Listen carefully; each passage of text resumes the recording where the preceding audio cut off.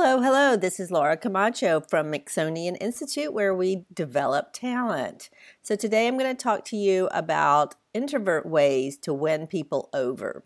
Winning people over seems more challenging for introverts who are often drained by too much conversation. But today, competition for attention is out of control for everyone.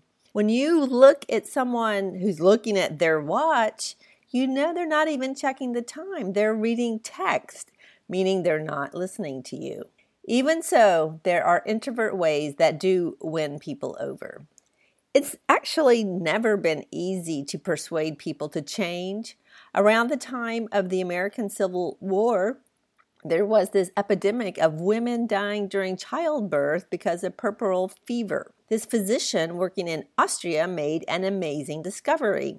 When the physicians washed their hands before delivering the baby, the mothers did not get puerperal fever. They lived! Yay! Time to save lives. Only the physician community soundly rejected Dr. Ignaz Semmelweis's research. Actually, many were offended by it.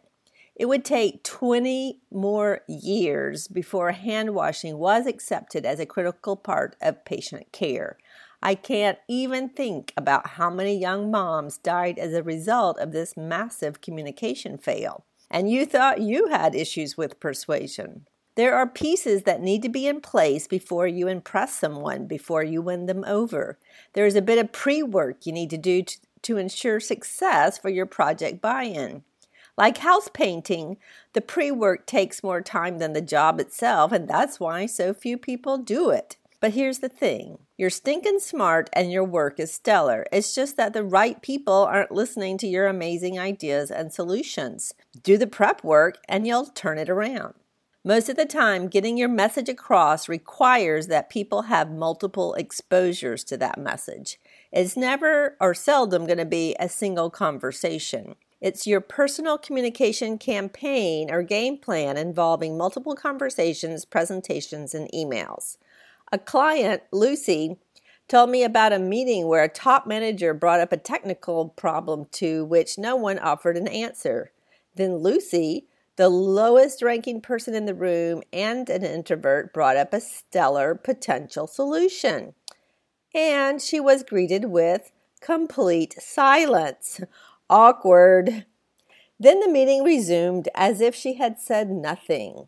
This was before we had worked together, so instead of following up individually with the people in the meeting, Lucy got discouraged and never brought it up again. Don't let this happen to you. Here's more about introvert ways that win people over. Target the key decision makers and influencers. Make a list in Excel. Have your list in Excel if you want. Be clear about who influences whom. You want to reach these people individually and collectively. 2, identify pain points that your organization has or particular to this key person, and any frustrations you relate to the people you listed in number 1. In other words, you want to have clarity about what the priorities of each of the decision makers and influences are on your list. Keep in mind that high flyers are at least mildly terrified of making a mistake. They may actually be petrified with fear as they have more to lose. The next step is your secret weapon to cut through their fear and be heard.